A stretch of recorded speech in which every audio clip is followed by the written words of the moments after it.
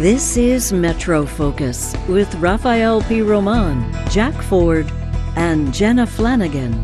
Metro Focus is made possible by Sue and Edgar Wackenheim III, Philemon M. D'Agostino Foundation, the Peter G. Peterson and Joan Gans Cooney Fund, Bernard and Denise Schwartz, Barbara Hope Zuckerberg, and by Jody and John Arnhold, Dr. Robert C. and Tina Sohn Foundation, the Ambrose Monell Foundation, Estate of Roland Carlin.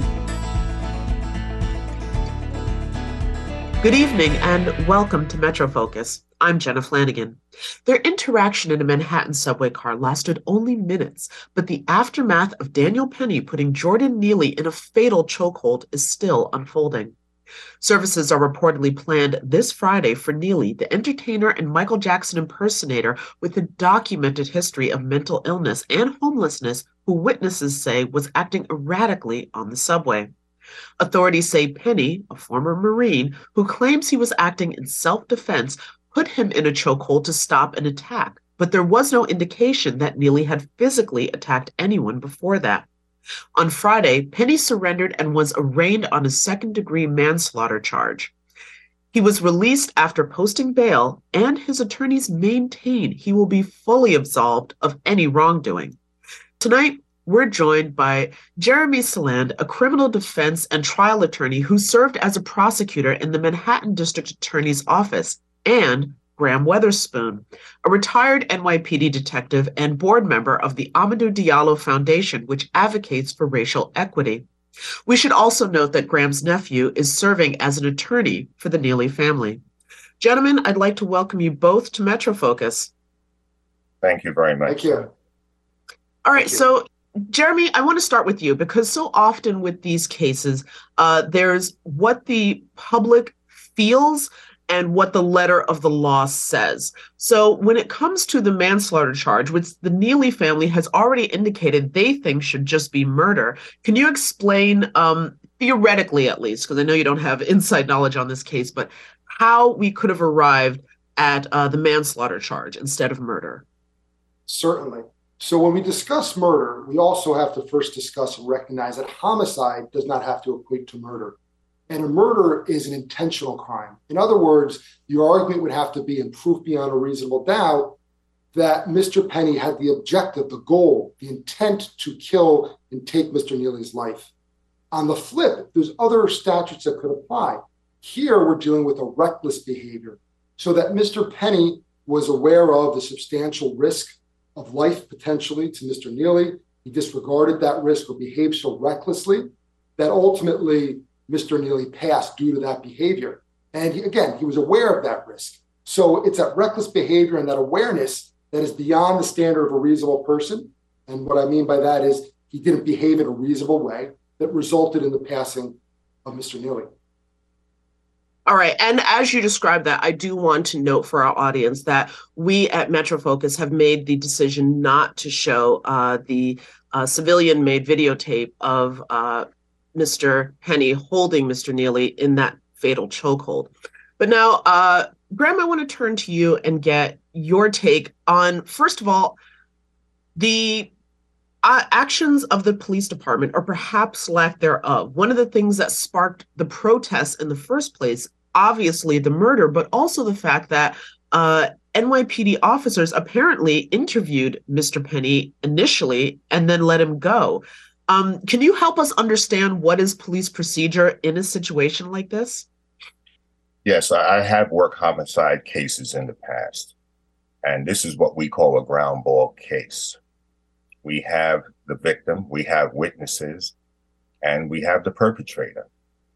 Upon arrival, you will have a first officer on the scene generally who will detain everybody, and then the detectives will come to conduct, if possible, an interview of the witnesses at the scene.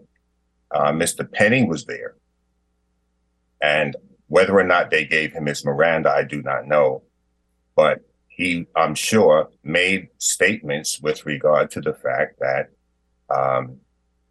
Jordan had made some statements and said he was hungry, didn't care if he lived or died, as has been reported.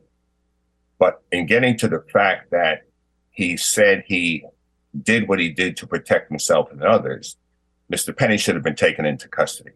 We have a deceased human being here. Once an arrest is made, the police cannot void the arrest.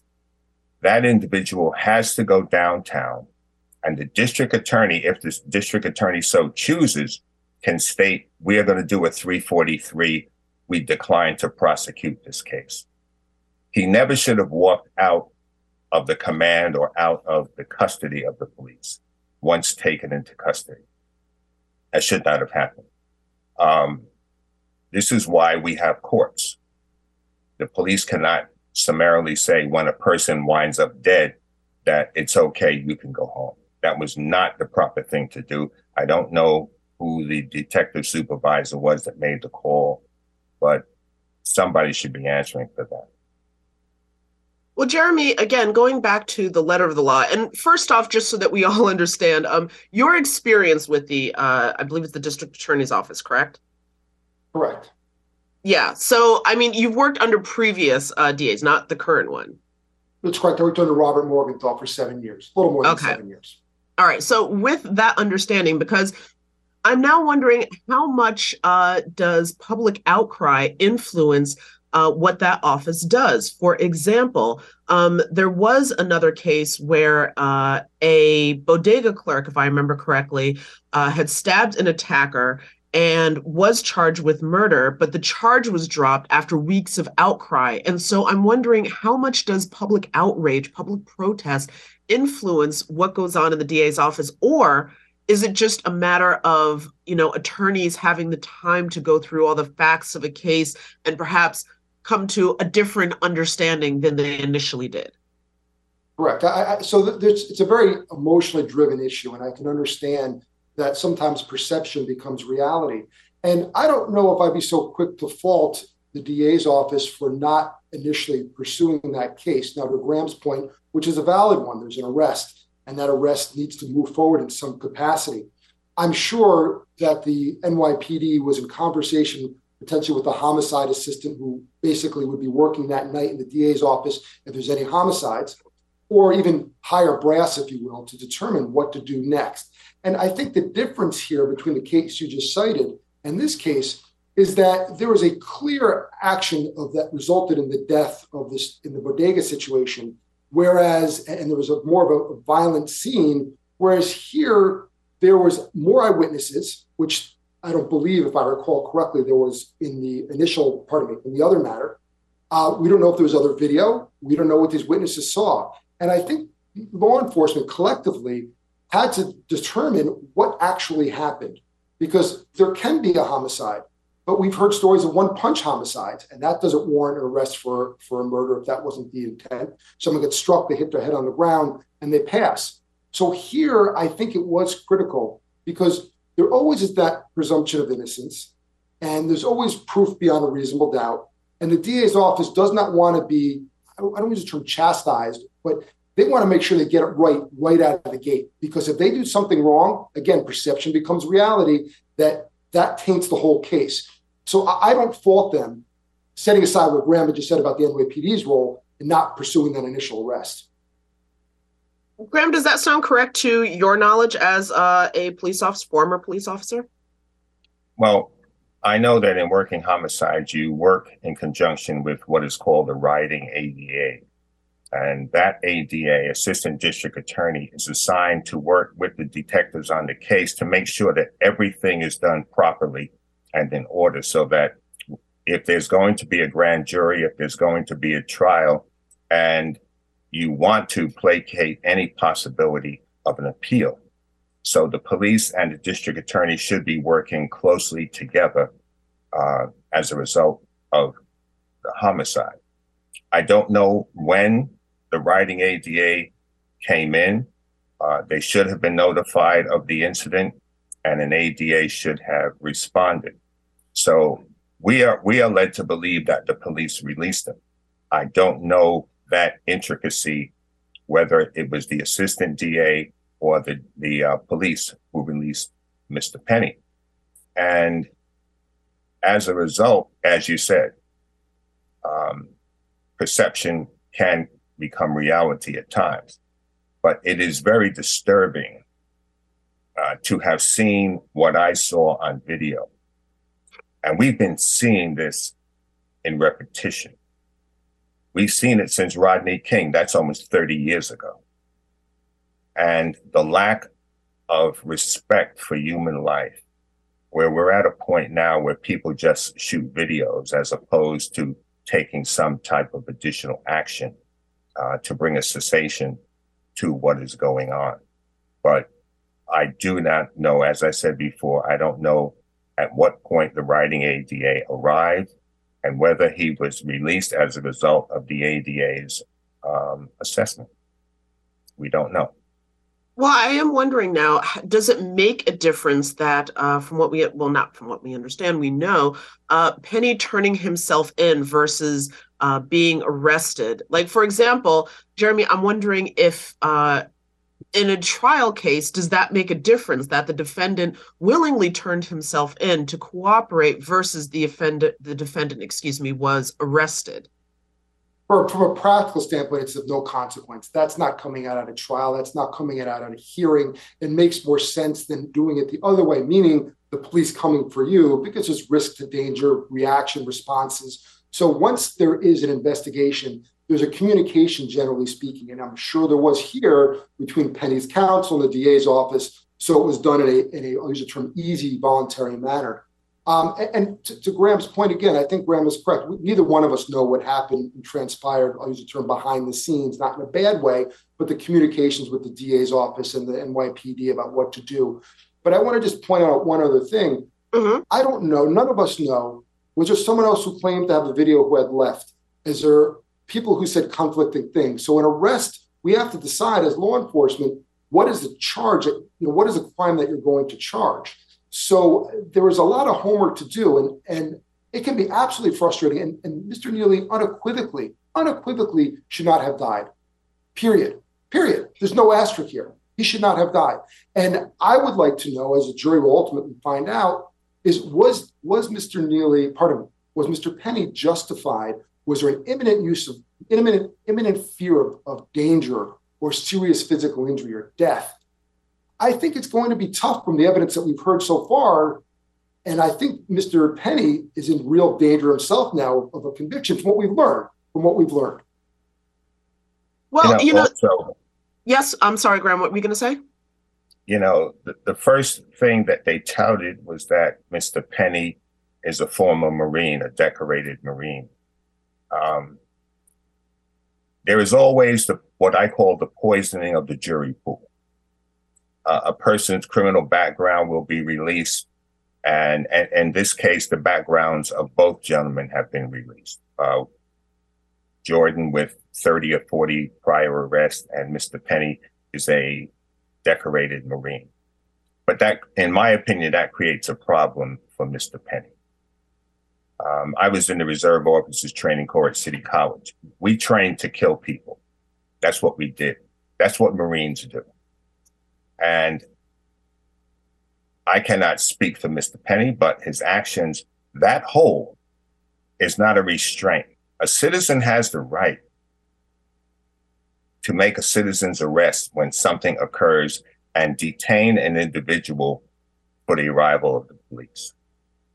That hold that he put on Jordan was not a hold to detain somebody. That was a chokehold, which I do know how to do. All right. He executed it to the point where he took a man's life. He didn't render him unconscious, which is a crime.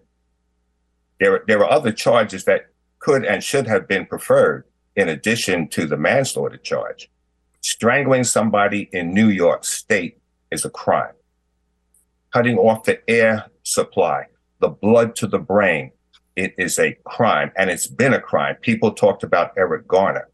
There is no Eric Garner bill. These statutes were on the books before Eric Garner was murdered. It is a crime to cut off a person's breathing capacity or the blood to the brain. And when you get to the point that they're rendered subconscious, and now we go to the point where the individual is dead, you're in felony statute territory for those crimes. And under the penal code, it makes mention of a hate crime. It talks about the agony that you're putting the person through. It goes to the state of mind now of Mr. Penny in terms of what he was doing. Yeah, he's a decorated Marine. We know he was taught to kill people, and that was a death hold. There are problems for his defense, in my opinion. If I could follow up to what Graham just had Absolutely. said. So most of what he says, I agree with. To me, the issue is not whether he committed a crime or not, because the crime was committed. We can disagree maybe on the actual crime. I think that the big issue for Mr. Penny is, was he justified? And from what we have seen, there is nothing that strikes me as the justification to put that chokehold as opposed to a restraint on Mr. Neely. There was nothing that was so imminent and so threatening that we have heard from or seen that said Mr. Penny should react as he did and used take an action that took someone's life. Restrain him is a little bit different. Maybe even punch him is a little bit different. So it's vastly different. But what I would also add is that we're operating a bit in a bubble. And we all want to, you mentioned a hate crime, or Ram mentioned a hate crime. We need to look at the evidence.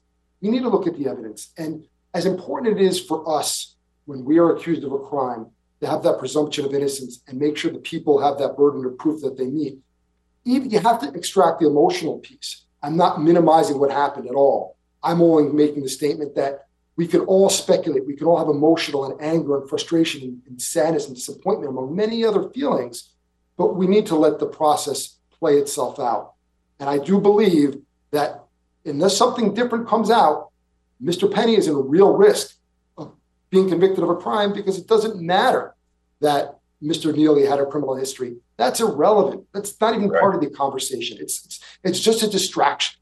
And again, to Graham's point, and I keep on throwing Graham your way to say, I agree. I do believe that as a former Marine who was trained in these skills, that does potentially cause a problem for Mr. Penny. It's not as if someone like me who doesn't know that grabbed and accidentally did it. He should have or could have reasonably foreseen the risk if you misapplied this that could take someone's life, this meaning the chokehold.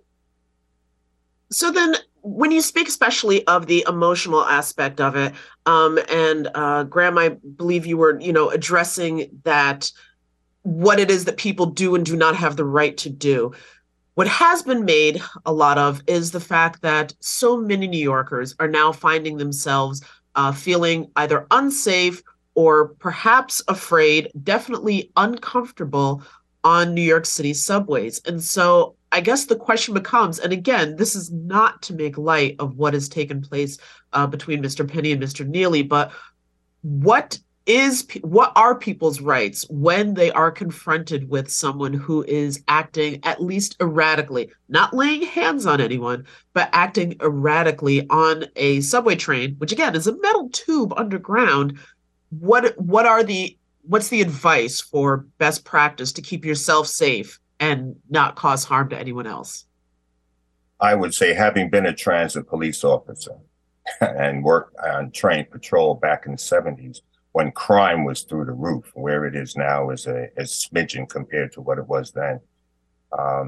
I would say that when you're on the subway, be well aware of who's around you. In a case where someone is loud and boisterous, and again, the folks are in a train. It's a moving vehicle. It's not stationary. You cannot get out of the car. So the best thing you might want to do is avoid eye contact with that individual. Look around, look somewhere else.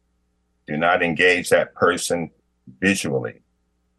At the next stop, I would get up, summons the conductor, let the conductor know there's a problem. And this is another problem we have presently. I don't know what the current staffing is of the Transit Bureau within NYPD, but when we had the Transit Police Department prior to the merger in 1995, we had 3,600 men and women in the New York City Transit Police. You don't have those numbers today working in the Transit Bureau. We also had train patrol, and officers were up and down the trains, but that was primarily in the evening. I ride the subways at least once a week. I tell you, I have a hard time finding a police officer. And the conductor will make an announcement, for instance, at Hoyt and Skimmerhorn, if you have a problem, the police are at this station, you can get off the train. That doesn't help you if you can't get off the train. The police officers are not on the trains. It's hard to find them on stations. And I'm saying this as a rider. I'm not saying this as someone that's afraid to ride, but I can imagine the concern that people have because of the lack of police presence. The uniformed police officer's job is to deter crime. That's the uniformed officer's job. People don't generally rob the bank if a police officer is standing in front of the bank. And people do not act out in these ways when police officers are present. No, we can't have a cop on every station, on every train, but you should be able to see a police officer at some point during your journey on the subway. Well, another question also is, and Jeremy, this will be directed to you. There was another gentleman, I believe, another passenger on that car who was saying that he actually tried to intervene and help, but wasn't quite sure what to do.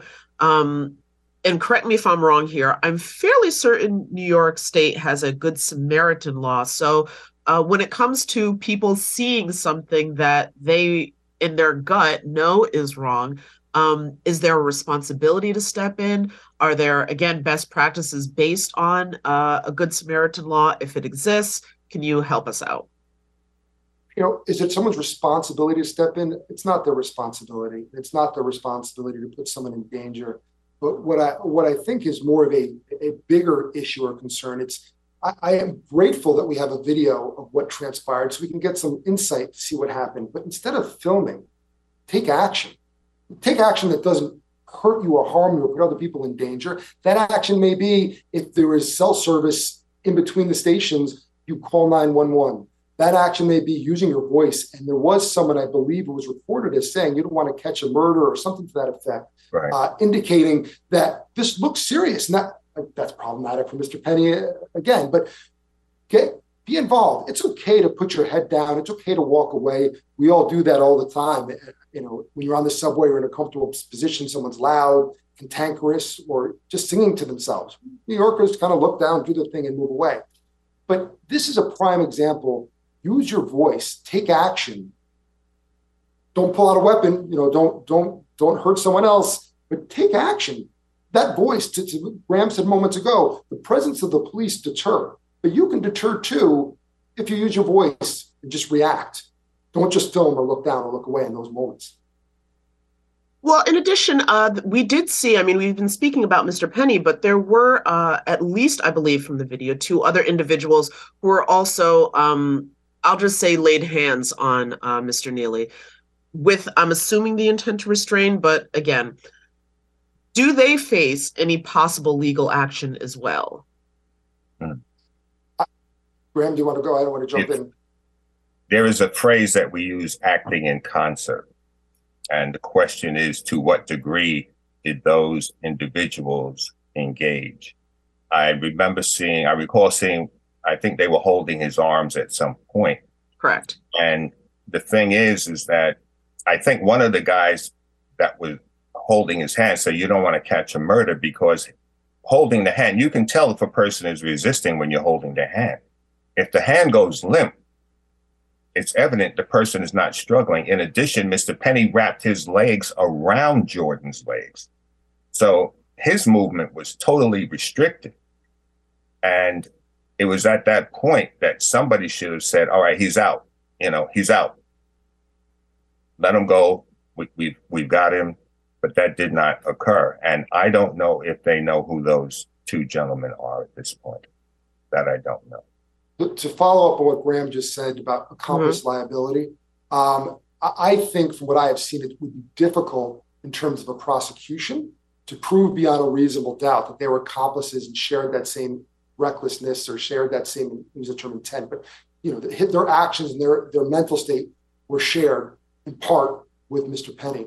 So I think it would be difficult, especially because these 2 people, while there's a reasonable standard here, we don't know if they're trained in any of these restraints. They're just regular folks, for lack of a better term. So I think, they subjectively thought they were doing the right thing, or maybe that got caught in the moment. That doesn't necessarily rise to criminality. All right. Well, final question, because we have about 30 seconds left. But Jeremy, I'm just wondering, we understand that Penny's defense at least has raised about $2 million for this. Does that guarantee anything, or is that just $2 million that's been raised and that does not have any impact? At the end of the day, you're only as good as the evidence in your counsel. Your counsel's ability to introduce evidence, preclude evidence. It's not always about the truth of the facts in law. It's about what evidence comes in or can't come in. And if he has competent, skilled counsel, that whether it's $2 million or $2, there's great, phenomenal legal aid attorneys. There's great, phenomenal private attorneys, and the flip is true too. So $2 million is $2 million. It shows social support for him, but not necessarily changing the outcome of the case. No. Thanks for tuning in to MetroFocus. You can take our award-winning program with you wherever you go with MetroFocus, the podcast. Listen and subscribe wherever you get your podcasts so you never miss an episode. Or simply ask your smart speaker to play MetroFocus, the podcast. Also available at metrofocus.org, WLIW.org/radio, and on the NPR One app.